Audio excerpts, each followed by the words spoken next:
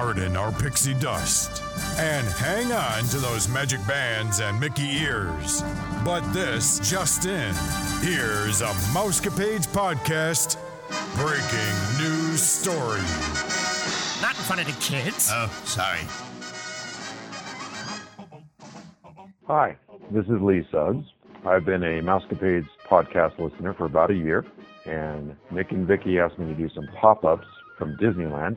I'm going to attend grad night as a chaperone in a few weeks, and I will also visit with my family in July. To tell you a little bit about myself, I've been married for 29 years, almost. I have 2 children, and they are adults. My son is in the Marine Corps, and my daughter is in college. I'm a high school teacher. I teach at a high school in Tuolumne, California. It's called Somerville High School, and it is small. It has about 600 students. I am a U.S. history teacher, an AP U.S. history teacher. I do the yearbook, and so that's a class as well. And I coach football for the JV team. I'm the head coach. And I also am the Christian club advisor. So I do a lot of things. It's a small high school, so I have a lot of responsibilities. I do use Disney in the classroom. As a U.S. history teacher, there's a lot of ways to do that. I teach an animation unit around the time of Mickey's birthday. And we start off with early animation, going all the way to Steamboat Willie. And then we watch that. And it's to make a point about the technology changing in the 1920s and how sound came in and all those types of things. I also use it for Pocahontas, for Native Americans earlier than that. And I also used it recently with women's rights. We watched Snow White and Mulan, and obviously a 60-year difference between the movies and considerable difference in how women are portrayed. Disney wants to be popular. They want to make money. And the ideas about women have completely changed over the last 60 years, which is a good thing. And it is reflected in the movies, and we talk about how women are portrayed completely differently in Snow White and in Mulan, and how that has changed because of the society changing. I was very interested in Disney from about 1994 into the early 2000s. My kids were young, and we were going to Disneyland a lot.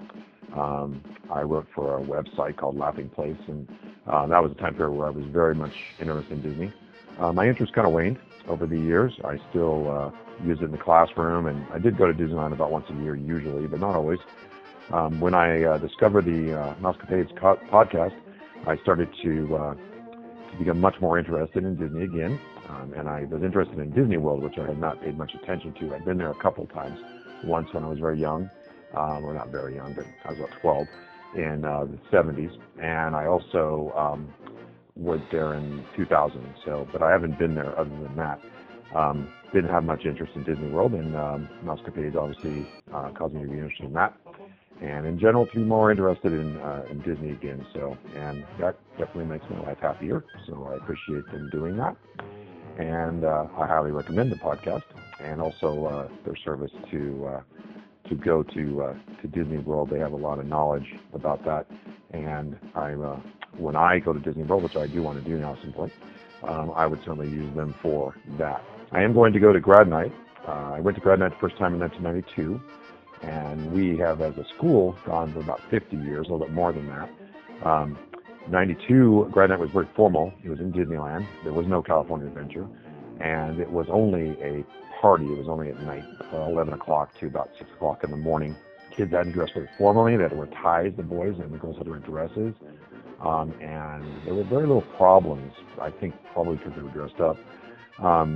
And they did that for several years, and then they started to move towards more casual attire, and they started to allow the kids to come into the parks. And when they built DCA, they started having a hopper pass where you go back and forth to the parks.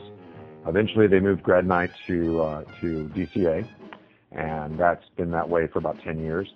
And it was still the hopper thing, and then DCA. They started to run into problems, I think, because so many kids were in the park all day. There could be as many as 20,000 kids at the grad night. And they have now gone to a tier system starting this year. And that means that schools are randomly assigned to different tiers, which means that they don't get to go into the parks the same way. The first tier is the same as it has been, where you get to bounce between the parks all day, and then you go to grad night at California Adventure when it gets to be that time, about 11. I think they actually started at 10. And that's what we're in this year. But then the second tier only is California Adventure during the day, and you go to grad night there at night. And then the last tier is only grad night at California Adventure. This isn't popular, and many schools have opted out. I think maybe that's what they were trying to do. I'm not sure, but that's what's happening. And Universal Studios has picked up on this, and they have expanded their grad night quite a bit. If we had gotten into a lower tier, we probably would have gone to Universal Studios, which to me would be a tragedy since we've gone to Disneyland for so long for grad night. But that's what would have probably happened. This is what Disney is doing. I don't know that it's a good idea, but we'll see. They did eliminate grad nights at Disney World many years ago, 10 years ago probably. And it definitely seems to be a trend that maybe this is something that they are not always going to have at Disneyland. That's all I had for now. I do want Nick to not tease Vicki so much about being from Georgia, because she's actually from St. Louis. But I understand that people get confused about that. I lived in Tennessee for 5 years, in junior high school and early high school, first 2 years of high school.